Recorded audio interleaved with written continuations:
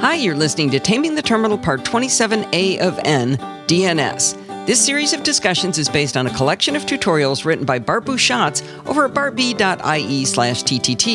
This originally aired as part of NosillaCast episode 505, hosted at podfeed.com. I'm Allison Sheridan, host of the NosillaCast podcast, and the other voice you're about to hear is Bart Busschots of bartb.ie. So we're heading into Taming the Terminal, and I did want to tell you that I feel like we're accelerating in the funness now. Like we finally have paid our dues in all the early background information and getting into some fun stuff. I'm finding myself really looking forward to it instead of going, oh, this is going to hurt. Okay, well, I'm hoping actually this one should be a particularly full one because the domain name system, or DNS, is absolutely critical to the internet appearing to work. You can have a fully working TCP connection, and if DNS isn't working, it'll seem like the internet's broken. Okay. So it's an important one. All right, cool. So we've already looked at Ethernet, we've already looked at TCP IP and subnets in great detail. And so at this stage, we're kind of up at the layer 4 stuff where we have things that use UDP and TCP. So the DNS stuff is sitting up there in layer 4. But before we go to DNS, I'm going to do what I've been doing all of these segments is let's go look back at what there was before DNS so that we understand why DNS came into being, which I guess is a very NosillaCast sort of way. It is kind of describing the problem to be solved. Okay. So us humans do not remember numbers, but we're quite good with names. And so we like to have a mapping of a name to an IP address. So instead of talking about 149.157. blah, blah, blah, blah, blah, we talk about www.podfeed.com or something. I always like to compare it to Bob's house versus 123 Main Street and his zip code. I don't want to have to remember his zip code. Bob's house. My router versus 10.0.0.1, right? We like names.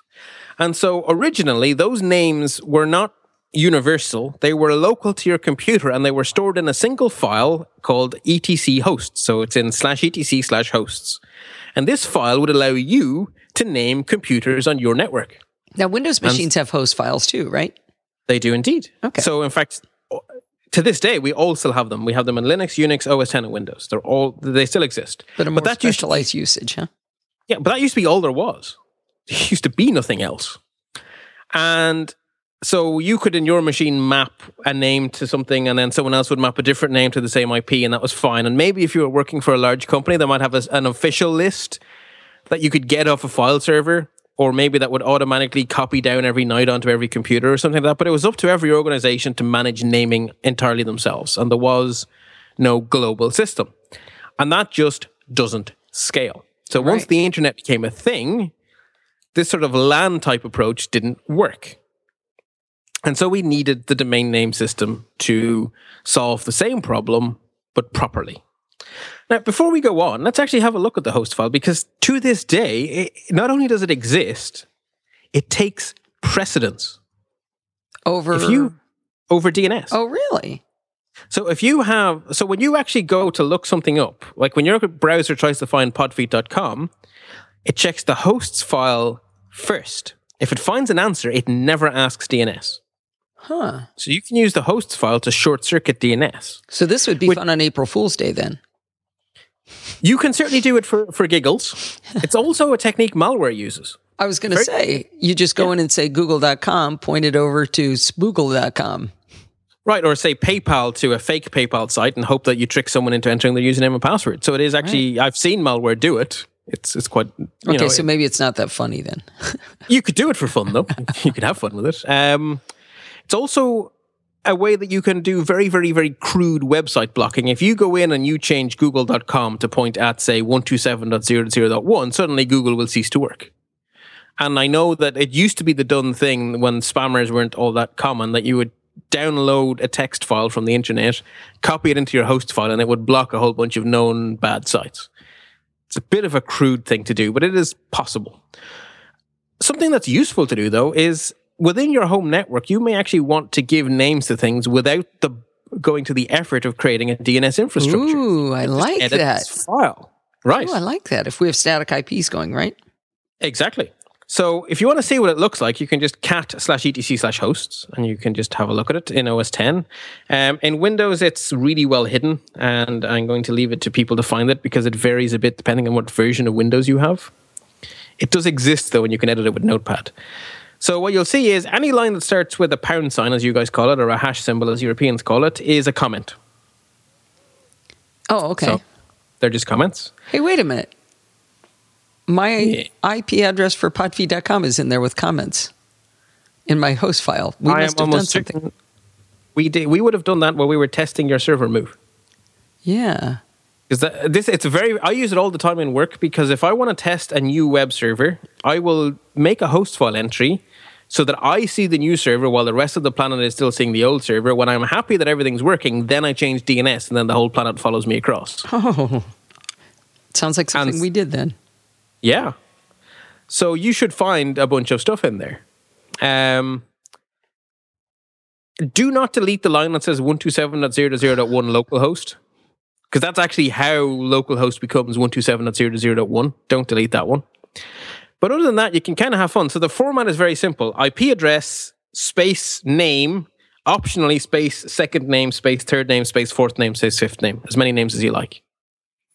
So that's it. That's all you have to do. So if you just edit that in VI or Pico or whatever your choice is, now remember to use sudo because it's owned by root.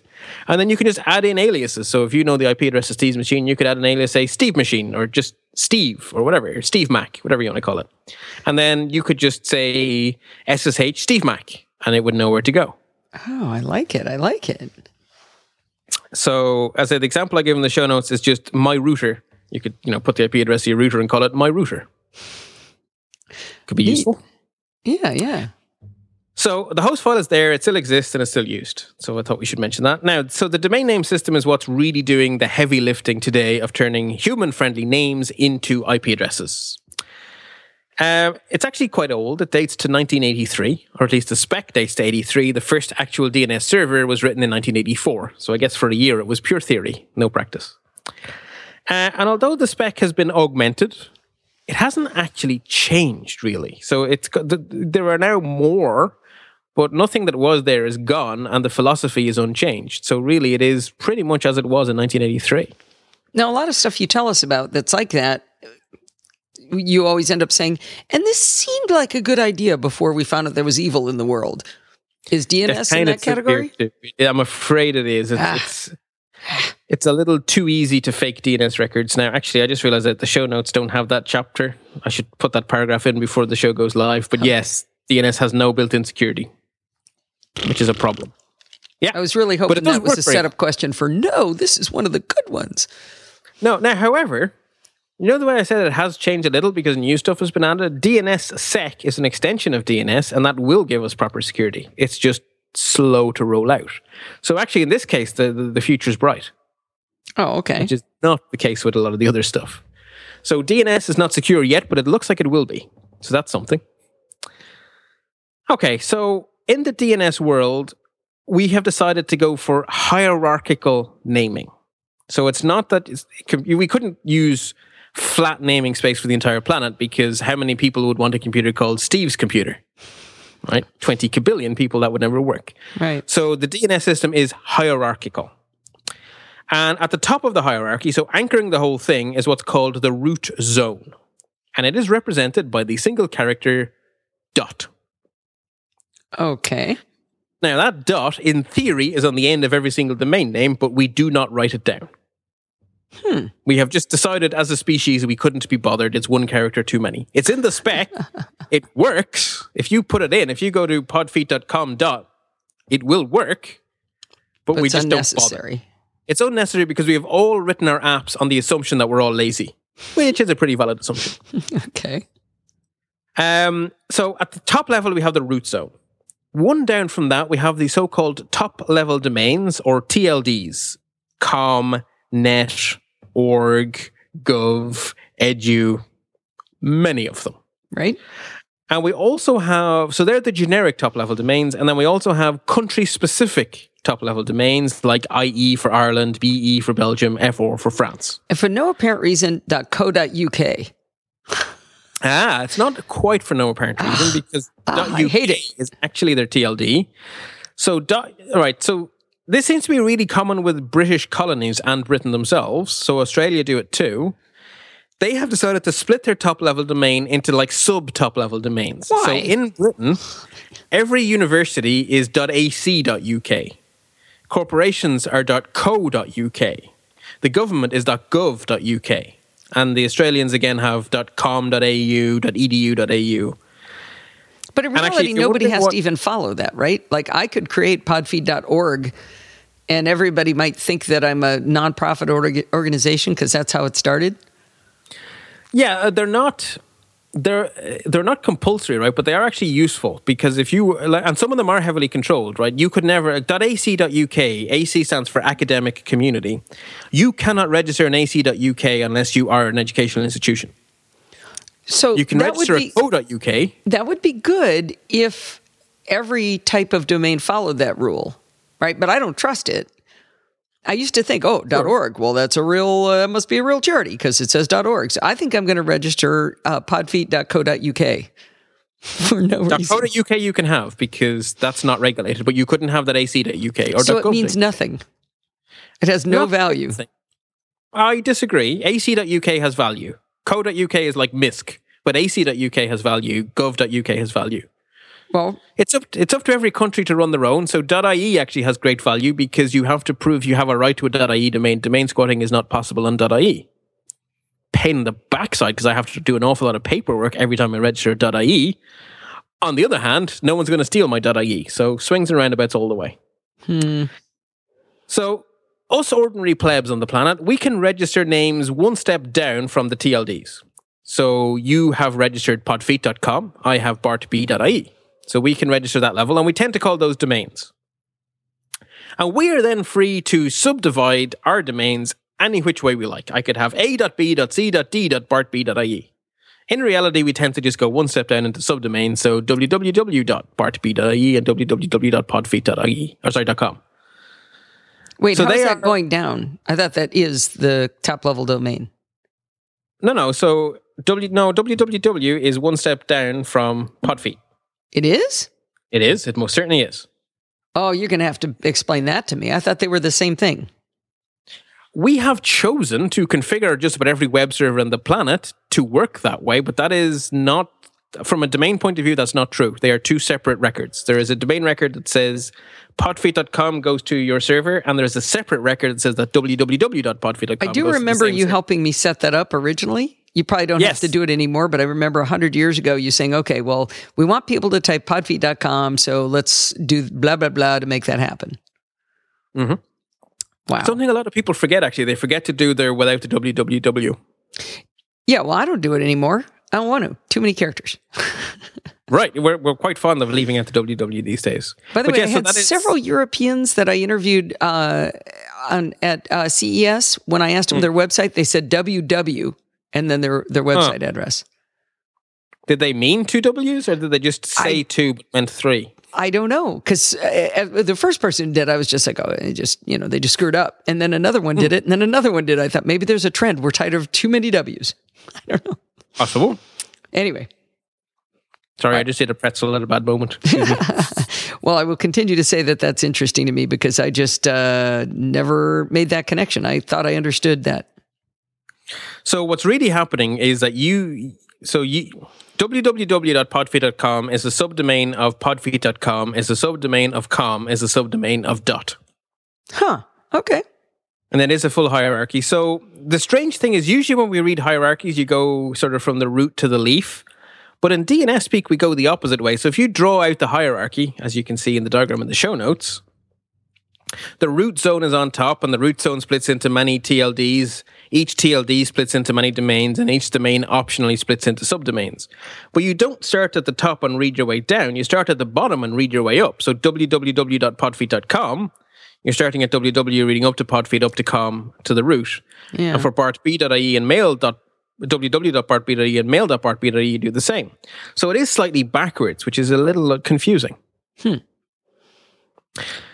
Now, I'm actually kind of surprised you, or maybe you did say it and I forgot, I didn't register it, but usually you throw in the word telephone book into this conversation.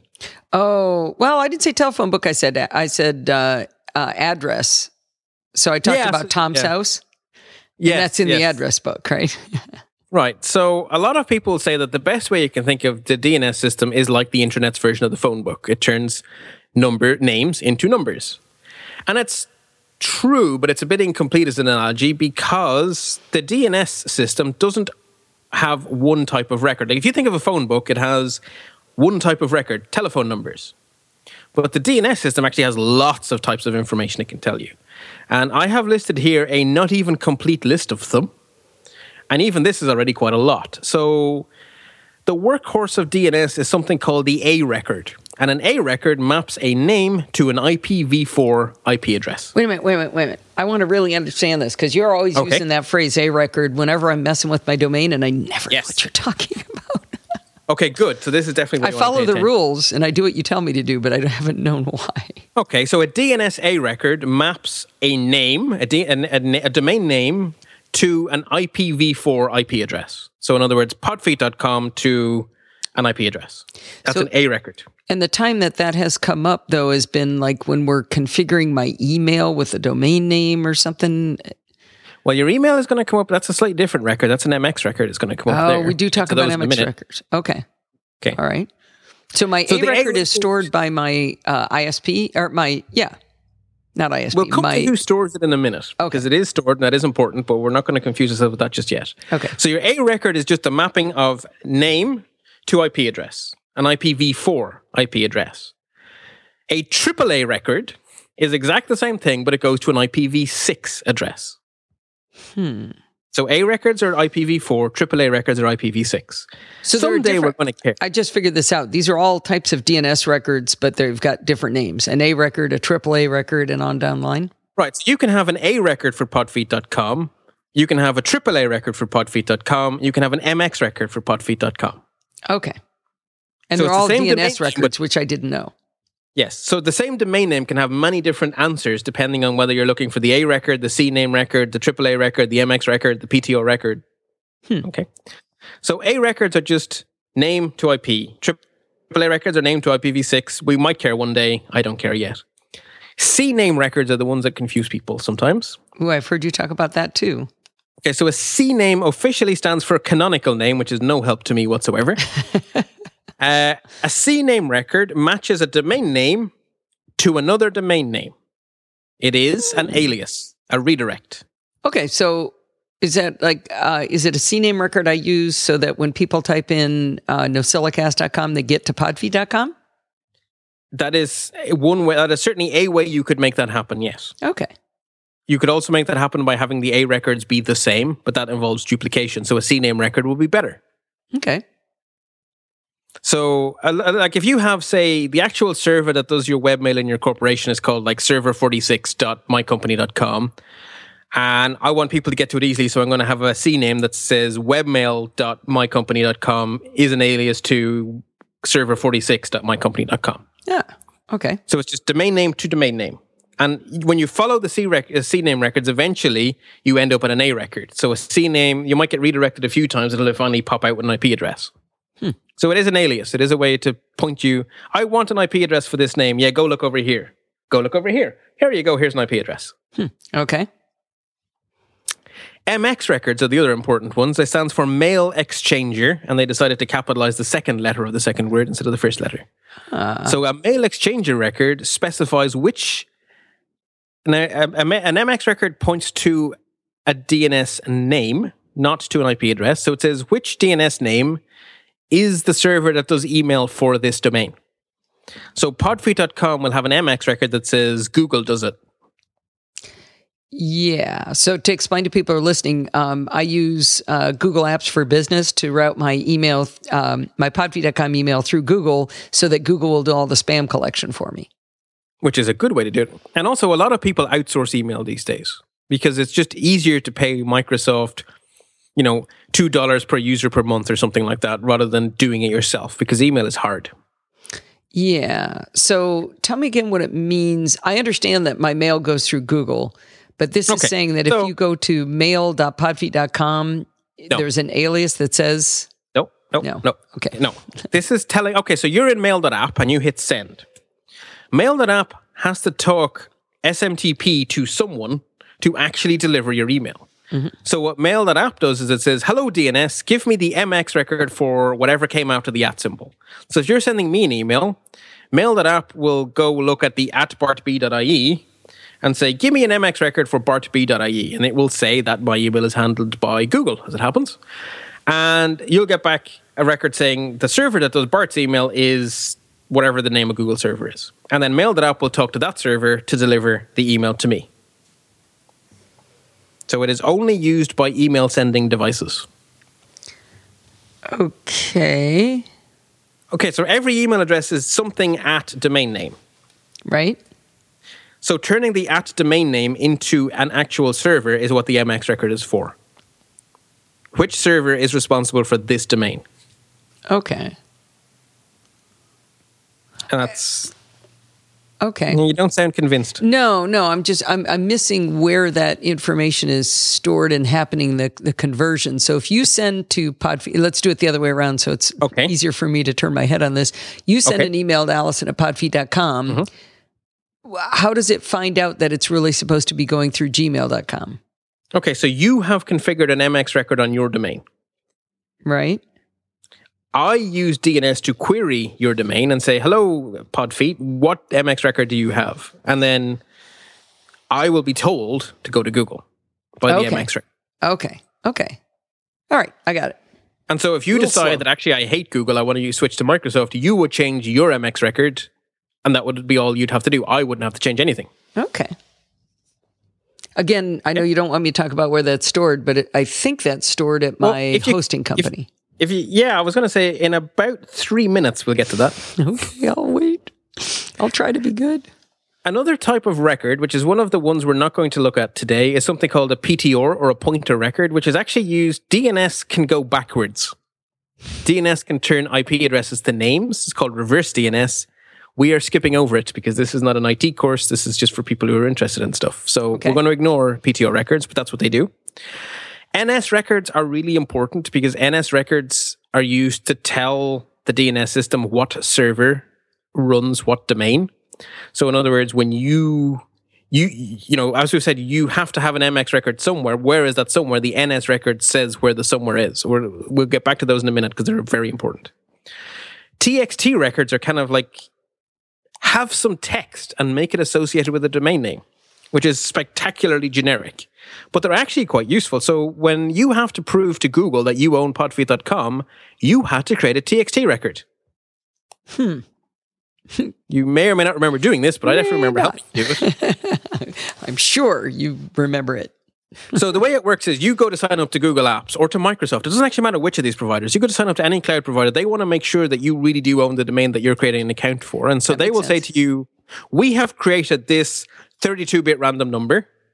If you really do control podfeet.com, then you can put this number into a TXT record on your domain. If you don't control the domain, you can't do that. And so they will just check for the TXT record. It showed up. This person owns that domain. Check. It's just a way of attaching some tech. Yes, really. This one rings no bells. And you keep saying if I own the domain, it's really if I have a server on that domain, correct? No, it's if you own the... So I would have done it recently with Hover? Yes. Because it's with your domain company, not your hosting company. You would put that information in? Maybe. It could be either. Okay, we're... Sorry. Annoyingly, to tell you to wait 3 more minutes. And then the final one is called an SRV record, and these are spectacularly important in corporate IT and utterly irrelevant to home users. Good. So we're going to say no more about them. So, DNS servers, because this is what actually does the work, right? Mm-hmm. Now, it is pointless to talk about DNS servers in the abstract because actually there are two completely separate kinds and they do completely separate things. And so this is perhaps one of those do as I say, not as I do things, but I would like everyone on the planet to get out of the habit of saying DNS server and to either say authoritative DNS server or DNS resolver. Okay, They you're are going to have both- to convince me. I thought you were I going to am. say we can't say DNS server the same way we can't say ATM machine. No, I'm It's afraid not. DN It's- server. I'm afraid it's a case that DNS server is not specific enough because there are two types and they do completely different jobs. So you should be more explicit. Otherwise, people don't know what you're talking about. Okay. The first kind is the kind that provide truth to the world. They are called authoritative DNS servers, and they're the answers to the question you've been trying to ask me for the last 5 minutes. An authoritative server's job is to host DNS records for a domain. Every domain in existence on the planet has to have at least one authoritative server because otherwise the records just don't exist. And almost every domain on the planet has 2 or 3 of them because if it goes down, your domain falls off the internet and that's not good. So there is on this planet a server, an authoritative DNS server that is telling the world all of the DNS records for podfeet.com. There is another one for bartb.ie and there's loads of them for everyone else. Now, Okay.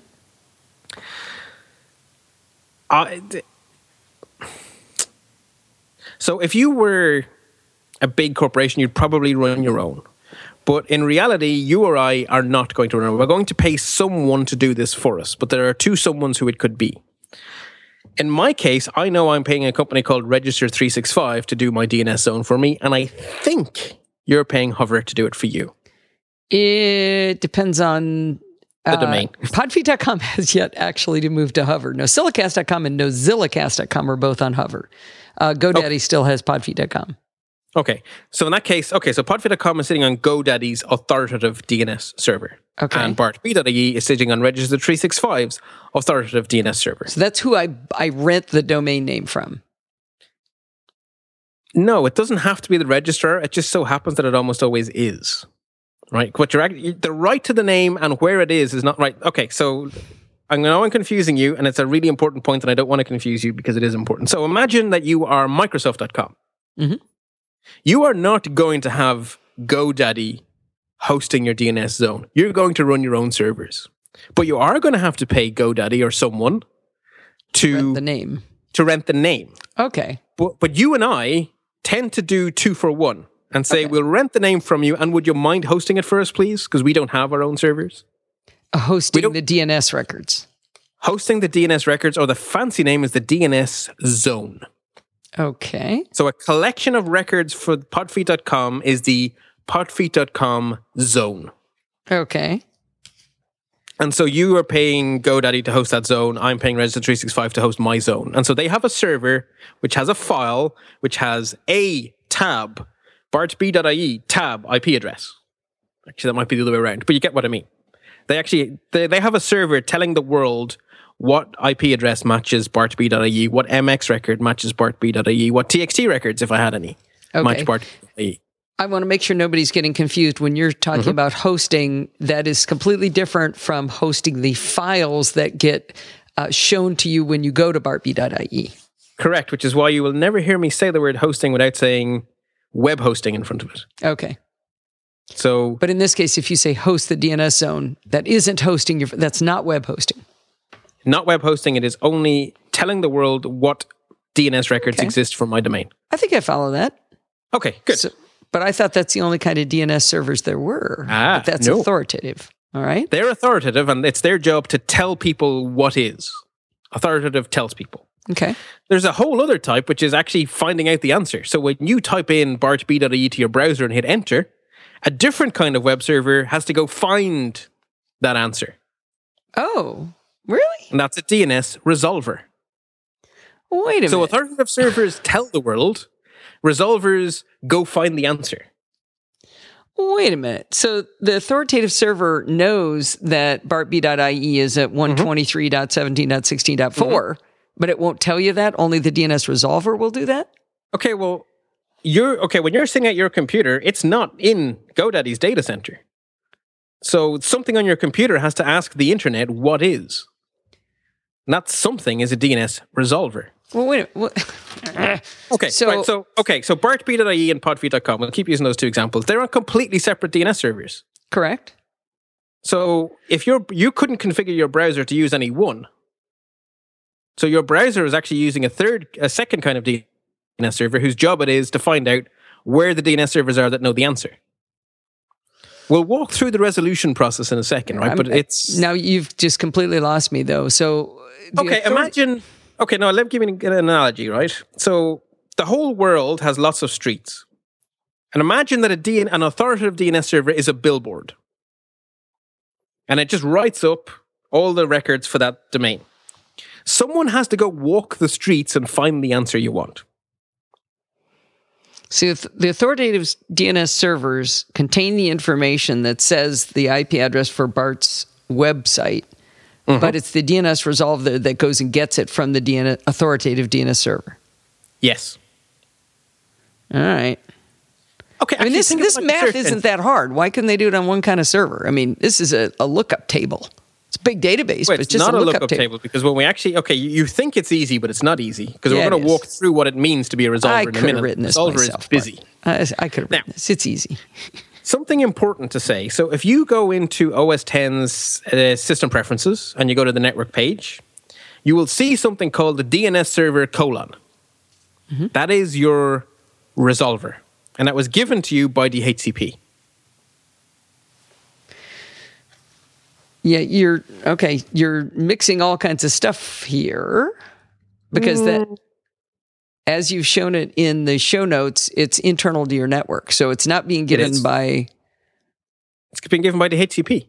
My DHCP server has said what server I should use to resolve domain names. Your one will be different. It'll be also internal to your network. But that's not who I'm using to resolve domains. I'm using Google's domain servers. Okay, well, if you've coded in Google's domain server, where have you coded those in, though? Into my router. So there's a DNS internal and then a DNS external. Okay. Right? Bear in mind that, I'm going to make a note that you have configured Google, and I'm going to tell you where you have in a minute. But I know the answer to that, but all I'm trying to say is what you're telling us is there's an internal DNS on your local network. And then when you get outside, you're going to, it's a resolver. When you get outside, you're going to be talking to a different DNS resolver? Maybe. Probably. Well, definitely. But not necessarily. No, not definitely. If you say my router can do it? It could, yes. If you wanted to configure a router to be a full resolver, you could, but your poor router would have a lot of work to do, so no one actually does. Unless you're a corporation, in which case you most definitely do. I manage resolvers in work. So we run our own resolvers. We don't use anything outside of our network. We run our own. Perfectly doable, but we don't. But anyway, it doesn't matter. So let's start with this internal DNS. So when it says DNS server in the network tab, mine says 10.0.1.1, yours says 192.168.10.1. Okay, so that's an internal, but it doesn't have anything to go look up or resolve because there's nothing inside. Well, no, it does because you're inside, right? So so whenever I go to a web browser and I type in a domain name, this is the setting that tells my browser who it should ask the question of. Okay. So it's saying go talk to the router. Go talk to the router. Now, the router may get help by going to talk to someone else. But as far as your computer is concerned, all it has to know is who can I ask? How the answer comes back doesn't care. It just says, I ask DNS questions to that guy, and he'll give me an answer somehow by some magic. Okay. So, there are two types of DNS resolver. Actually, before we go on to that, I just want to mention one thing. There is a text file that used to control this, and it still does in all versions of Linux and Unix other than OS X. If you say cat/etc/resolve.conf, it will tell you the DNS server your computer is using for DNS resolution. Okay. Which should say name server 10.0.0.1 for you. Right. It's useful to know. Anyway, so there are two types of DNS resolver. There is one that does the work and there is a lazy one. So let's actually start with the not lazy type. And that will explain why we have these servers, because they do a lot of work. A true DNS resolver has to start trying to find the answer at the root. So if we look back at the Can I back you up? Sorry. I just found my terminal window. I realized I had 28 applications open while we're doing this. Ouch. Which might not be helping. I'm lying about 28. But under name server, it shows first the two Google servers, and then it shows my router's IP address, internal. In that case, you've hard-coded those into your laptop. Okay. That's fine. Perfectly valid thing to do. Perfectly valid thing to do. But it can't find them without going through... It can. They're IP addresses. Doesn't need any help finding an IP address. Really? Maybe that's why it's so fast. I skip all that internals. I don't know. No idea why I did that, but okay. I believe you. It's a perfectly valid thing to do because it means that when you leave your house, you're still getting Google servers. Look at me. Okay, Completely unaware of how I did it. A resolver gets handed the question, give me the blah record for blah domain. So as an example, we're going to look up the A record for www.bartb.ie. So something, be it a browser or whatever, wants to know what IP address goes with this name, and it hands the question to a resolver, and the resolver then has to find the answer. And the way it works is it starts at the root of the DNS hierarchy. So it starts at dot, and every resolver has built into it a list of the root DNS servers.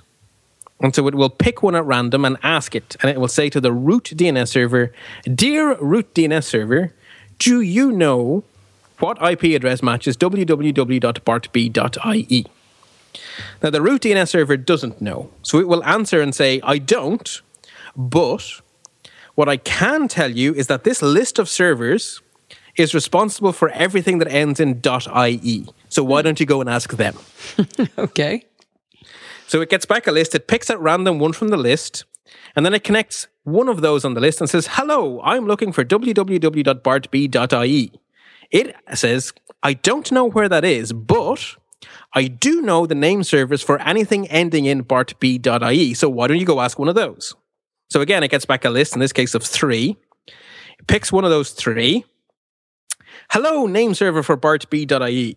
Do you know www.bartb.ie? And this time, it does know, because it's my DNS server, and it answers back and it says, sure, here's the IP address. So the process is a resolver has to start at the root and it ripples its way down through the hierarchy, which is why a resolver has a lot of work to do. Still just lookup tables, Bart. It's not a lot of math. It's just a table. It's not math, but it is a lot of network traffic because you're saying, hello, root, who looks after IE? You do. Okay, hello, IE, who looks after BartB.ie? Oh, you do. Hello, BartB.ie, where's WW? Oh, great, there it is, thanks. That's a fair, it's not difficult, but it is chatty. Sure. I'll give you chatty, but it's not that hard. I mean, it's not doing that. No, it's not hard. No, it's, yeah, okay, it's a that's database. Fair. It's not hard. It's not hard, but it's not a single database because it's hierarchical, so you're being referred to a more detailed database. It's like having phone books inside phone books. Well, but that's what databases are, right? True. Okay, sure. Yeah. So that's what happens every time you do a full resolver. But that's an awful lot of work. Well, okay, we're going to argue whether or not it's a lot of work, but it's not a one-step process. So there's another thing called a stub resolver, which is a DNS resolver that just asks someone else. So your router is a stub resolver, and your router has been configured to ask Google for the real answer. So now in your case, you have 3 DNS servers configured, so I'm going to stop using you as a typical example, but a typical person in a typical home network that hasn't done anything funny, what actually happens is your computer is told to talk to your router. Your router has been told by your ISP to talk to its DNS server, and it will actually do the work. Okay. Makes sense. Now, the other thing that is built in everywhere in DNS is something called caching. And that's the reason we don't have to do all these lookups all the time, because we can cache the answer. So if you actually look under the hood, right, to get bartb.ie, there were actually 6 queries involved. So my browser asked a stub resolver built into my operating system. My operating system's stub resolver asked a stub resolver in my router. My router's stub resolver asked my ISP. My ISP went and asked the root servers. My ISP went and asked the IE servers. My ISP went and asked the bartb.ie servers. And then it finally got an answer. Stub resolver sounds like that guy in Office Space who said, I'm good with people. You know, I take the information to the engineers, right? Yes, that's exactly it. So the stub resolver just says, yeah, I'll get that for you, and then goes and asks someone else to do the work. Now, the thing is, with caching, stub resolvers suddenly become useful. Let me take a pause here. We had talked about probably having to cut this episode in half, so I don't know if we're up to that point yet, because it's... We are, right, you see where it says in the show notes, DNS commands, that's the cut. Okay, all right, good. So, at every level here, you are allowed to cache the answer you got. So when you get an answer from an authoritative server, it adds a piece of metadata to the answer called a TTL, which stands for time to live. I think we talked about time to live 100 years ago. I'm sure we did, because if you're changing your domain a lot, you want a short time to live, so changes happen quickly. If you have a long time to live, everyone gets to cache your stuff for a long time. So the TTL is just how long may I cache this? And so you can say, I don't want my servers to be bothered all the time, so I'm going to give a TTL of like a week. Bad idea, by the way, because then it means it'll take a week for your changes to take effect. Can you change it right before you make it a change, though? You can do. So that exactly. So if you know you're going to move a website, you might change your TTL to 5 minutes. Leave it like that. That's where I've heard of it. I think you did that with me. Yeah. I'm pretty sure I did. And then once you've moved and you're settled in again, put the TTL back up. Okay. So the TTL is just how long may I cache this? So every stub resolver is allowed to cache stuff. So what that actually means in the real world is when I go to www.bartb.ie, it's very, very, very, very, very likely that my ISP's resolver already knows who looks after .ie. So it probably doesn't have to go all the way up to the root and start at the top. It also, the chances are very high that the IE servers may, so it's going to hand it back to my router, which is going to cache it. So if anyone else that's what I was going to ask you. I'm losing track of who's doing the caching. Everyone. So the TTL says how long you can cache this. Yes, so the authoritative service says how long it may be cached, and then every resolver, be they stub or full, caches. Okay, so if my DNS there's a resolver looks for bartb.ie, it looks at the metadata and says, okay, it's allowed to be cached for 24 hours. It's been 23 hours, therefore I can just give the answer back. I don't need to go check again? Correct. So there's a cache in your ISP. There's a cache in your router. There's a cache in your computer, and there's a cache in your browser. But everybody, after they've asked for something once, knows how long that cache is allowed to be kept by the TTL information that was the metadata that got added. Right. So imagine something like Google.com. Everyone who shares your ISP is going to be looking for Google today. So the chances are that your ISP has that answer cached, so it never goes further up the chain than your ISP. Oh, I see. Oh, yeah. So imagine you and Steve both go to bartb.ie. Well, then your router is going to have bartb.ie cached, so it never goes any higher than that. You might be using two browsers to look at podfeet.com. Well, your computer can now cache that, so the second time you go, it doesn't even have to go check again.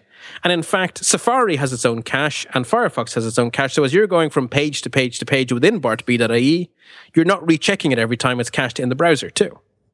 And so all of these caches mean that in reality, very, very little has to be resolved the hard way. And the stubs suddenly make sense because they're caches. Oh, okay. And that's kind of that's the pulling it all together bit. So the last thing I just want to say today is just the formal spec, and then we'll stop. So basically, DNS is a layer 4 protocol that uses UDP. Every DNS query is one single UDP packet, and every reply is one single UDP packet. Okay. Now, the fact that it's UDP makes it very efficient. So the root DNS service can answer lots and lots of questions very quickly. However, it does mean they can sometimes go missing. They can be dropped. And so sometimes you'll see DNS has to be resent. And so if you don't get an answer, your computer will just send another question. It'll just say, hello. And then it'll probably get an answer the second time. Final thing is DNS uses port 53. Okay. So we need to know that because... Well, you're going to see that if you're debugging something and you see UDP packets on port 53... they're DNS packets. Okay.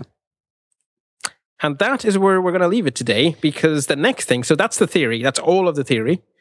So the next thing is obviously the commands, and that I think we'll leave for next week. I hate it when it's a tease, but I think an hour of this is probably more than most people could do, so this is good. It's also a really good tease, right? Because when we do the commands, we're going to reinforce everything we've just said, so it's actually perfect to let it sink in for a week and then to reinforce it. Do a little review and then jump in, huh? Yeah. All right. That sounds good, Bart. I'm looking forward to it. Excellent. Well, until then, happy computing. We hope you've enjoyed this episode of Taming the Terminal. Remember that all of the information you've been hearing is available as text tutorials at bartb.ie/TTT. If you'd like to contact us, you can write to Allison@podfeet.com or podcasting@bartificer.net.